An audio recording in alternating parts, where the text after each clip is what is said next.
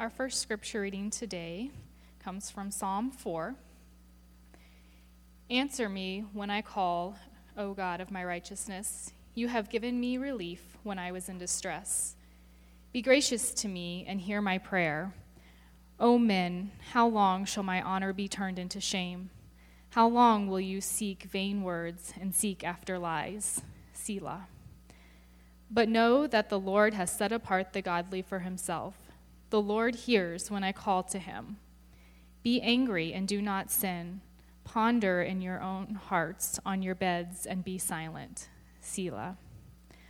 Offer right sacrifices and put your trust in the Lord. There are many who say, who will show us some good?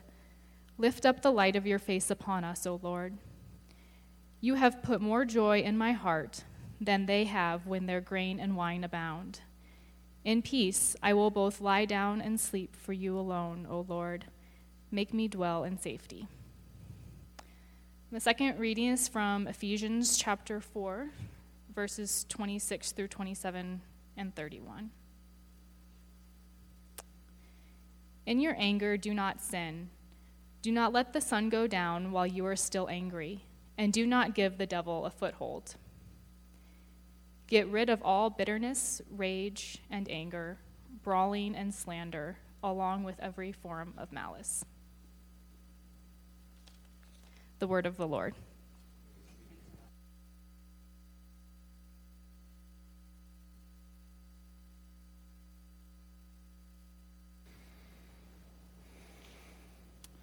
We're giving up things for Lent. Not chocolate, but things that really empty us of what keeps us from being more fully who the Lord wants us to be. We carry a lot of things inside of us. Some of those things, many of those things are good. Some of those things aren't so good. Fear and worry aren't things that we want to carry. And how much stronger would our faith and our trust be if we could give those things up? Give up fear and worry. And today we come to giving up anger.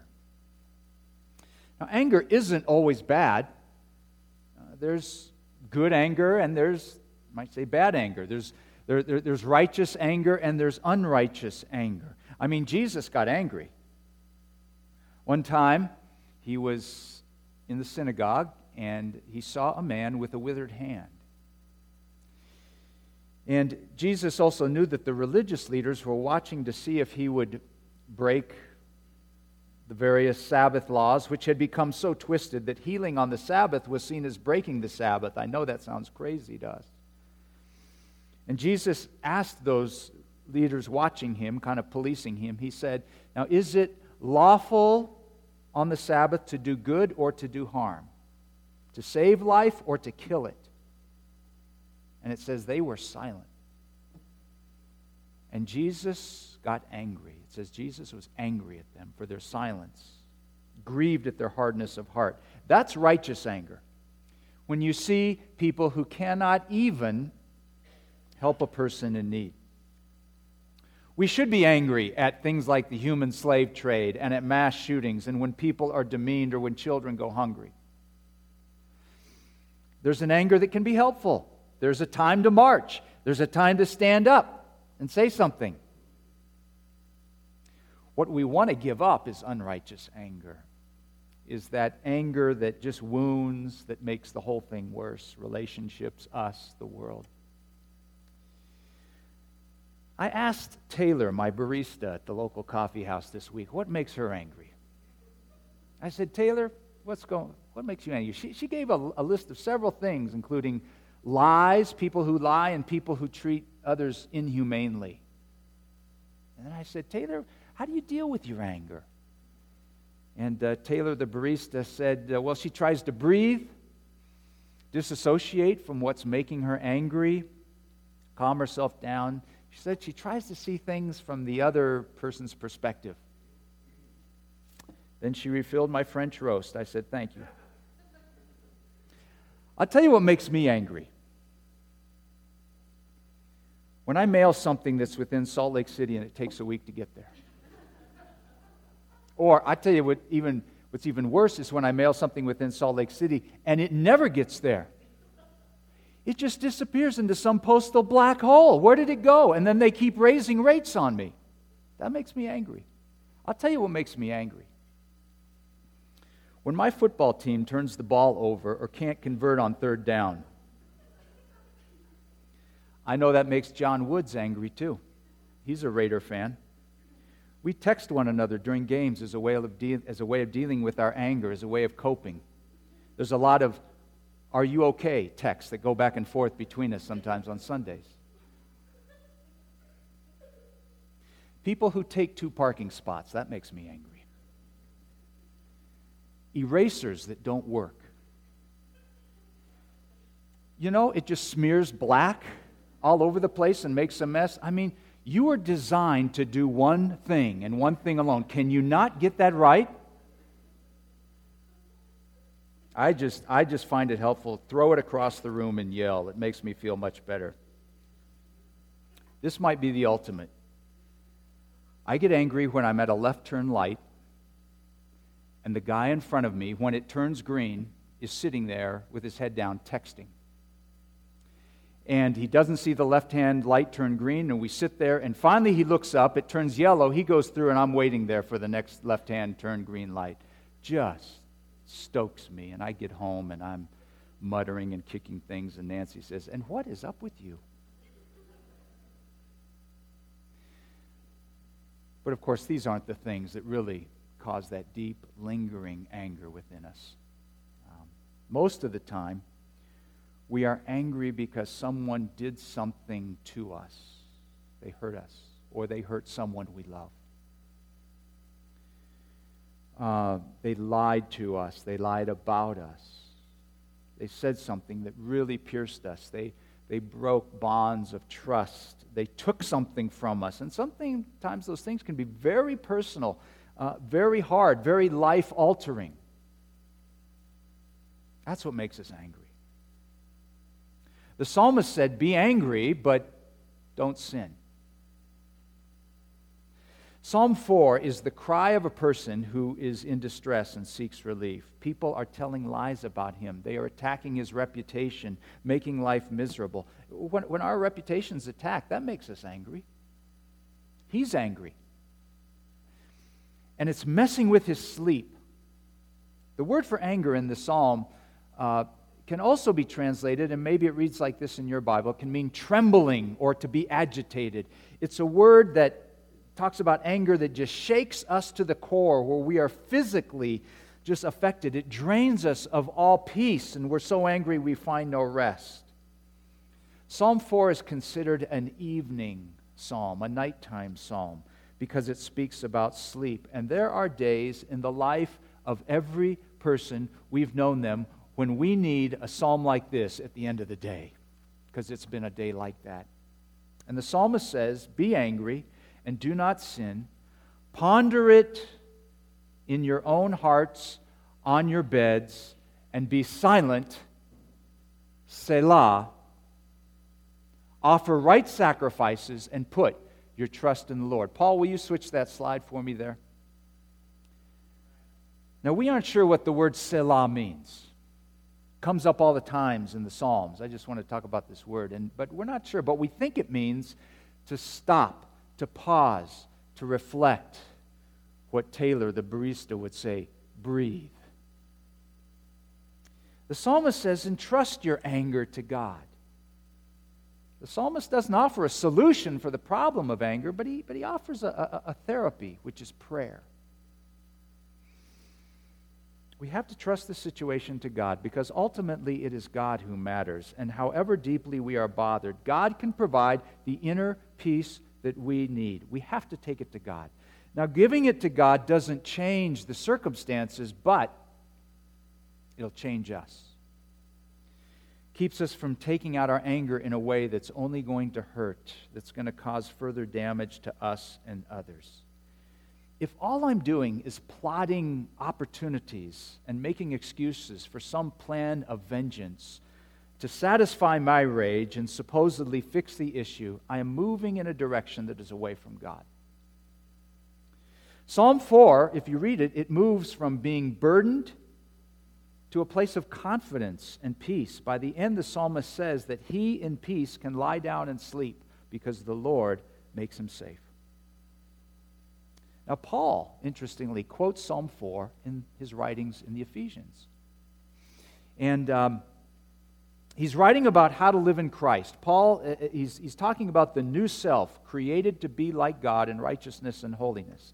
And he picks up the wisdom of Psalm 4 about being angry but not acting out on our anger in a way that is sinful. And then Paul adds this: don't let the sun go down on your anger. Maybe you've heard that saying. Well, this is where it comes from.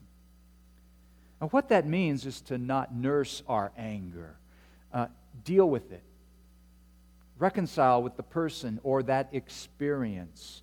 Now, that may not always be something that we can literally do by the time the sun comes down, but it needs to be dealt with sooner than later as far as it is in our ability to do that. The image of the sun going down might be a way of saying there's a time limit to our anger and holding on to it. Now, Paul also says, don't give the devil a foothold. Anger opens the door for Satan to come in, where he can just build a nest of resentment and bitterness inside of us, and it leads to tons of other ugliness. Never give the devil a ride, because pretty soon he's going to want to drive. Then in verse 31, Paul says, get rid of all bitterness, rage, and anger, brawling, slander, along with every form of malice. And all of those things just kind of feed off one another. And the word for rage refers to those sudden, severe outbursts of anger. And the word for anger refers to long-lived anger, that anger that just seethes for months and we nurse it and it just only makes us bitter, more bitter. Having a bad temper, being irritable, uncontrolled anger, that's not good anger. That's bad anger. And to live in Christ, we have to get rid of it. We need to give it up. And the Scriptures say, eradicate it from ourselves. It grieves the Holy Spirit. Thomas Halleck described it like this: anger for us is like wine for alcoholics. They don't know their limit or when to stop. All they can do is give up intoxicating drinks for good. And anger can be like that for us. Are we going to rationalize our anger? Are we going to trust our own internal thermometer and entertain anger, telling ourselves, it really doesn't control me. It's not a problem. Do we know when we're in emotionally dangerous territory? Sometimes I get angry. You get angry.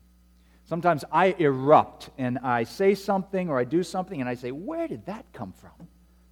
What is going on in me that made me just respond like that? My spiritual director helped me see that anger can often be a result of unresolved grief. We have these subterranean caverns of grief deep inside of us that have never been dealt with, and they're just kind of bubbling away, and it emerges on the surface as anger. When we're hurt, when we lose someone or something that we loved, when we experience sadness, when we're frustrated, it causes grief.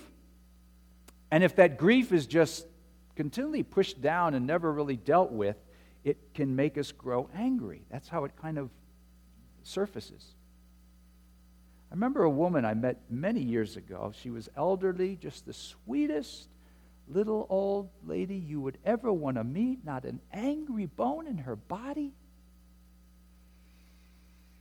When her husband died, who she loved very much, and this woman, by the way, she loved flowers, and she had beautiful, beautiful gardens in her house and around her house. And when her husband died, who she loved very much, she was so angry in her grief that she went home and in a rage tore up all her flower beds by hand, just yanked them out.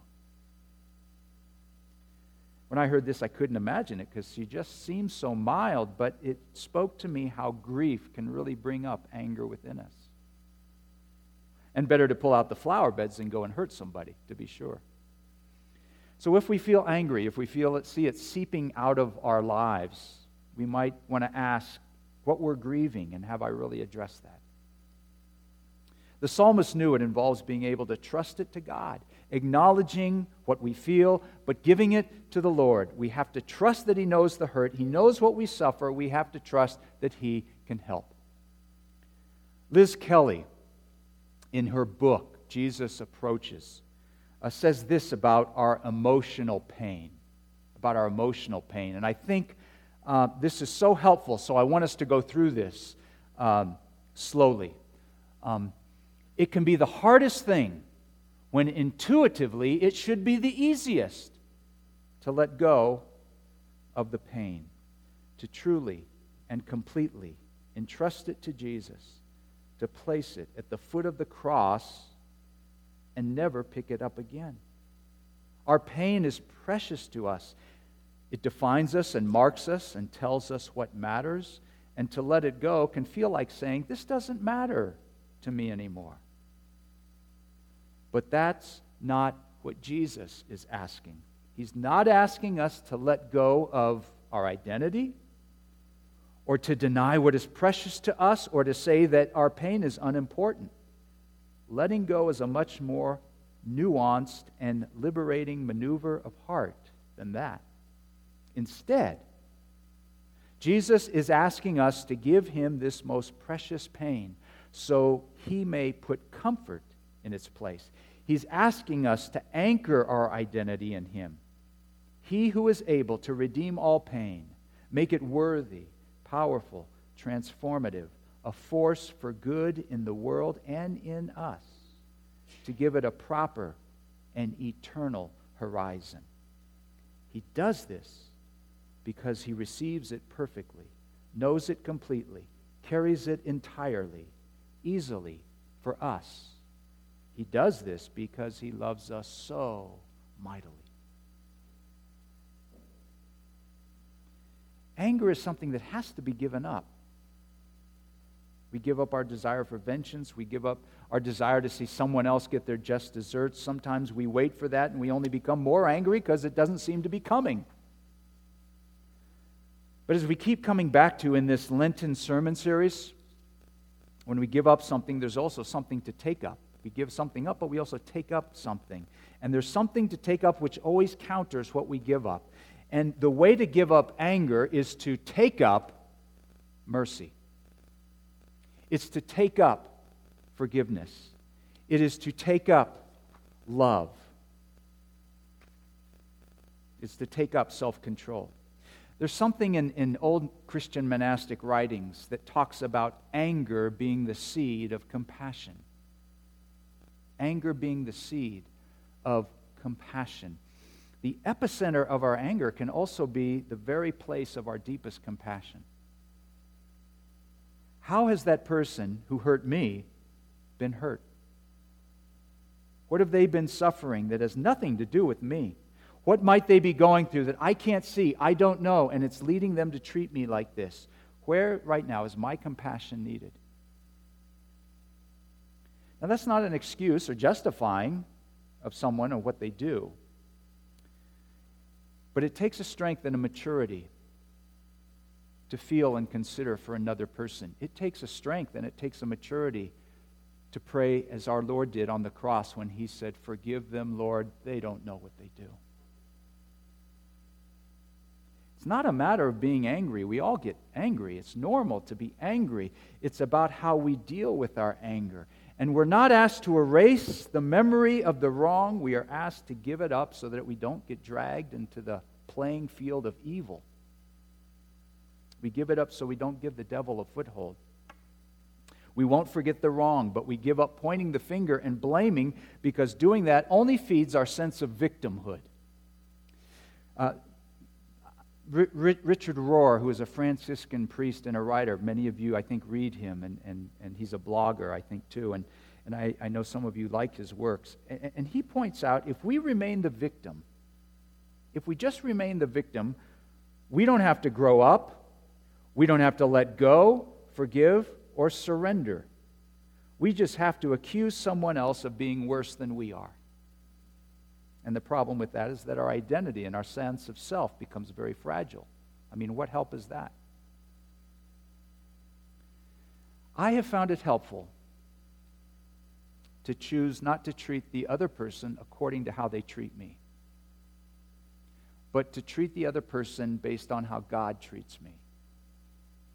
And that is with a whole lot of mercy. I don't always do it well. I don't always get it right the first time. But that is what I've learned is better than striking in anger or nursing it. God desires us to be merciful. Jesus said, yes, I know it says in the Hebrew Scriptures, an eye for an eye, and I know you've heard it said, love your neighbor but hate your enemy. But I say to you, Jesus said, love your enemies, pray for those who persecute you, so that you may be children of your Father who is in heaven. For he makes his sun rise on the evil and on the good, and he sends rain on the just and the unjust. He is sending snow on the just and the unjust this morning. Doesn't matter. Please, Jesus, can't I get one good lick in, just one good lick? Please. No. After Paul says, get rid of all the forms of anger, he writes this, and you can find it in Ephesians chapter 4, verse 32, the next verse. Be kind and compassionate to one another. Forgive each other just as in Christ God forgave you. And maybe I can be less angry if I give myself to more of this and trust God with all of it. What a healing can happen in our world, in our nation, in our families, in our hearts, if we give up anger for Lent. Let's pray. And whatever it is that's stirring anger in you right now, whoever it is, in this time of silent prayer, bring it to God. Bring it to God.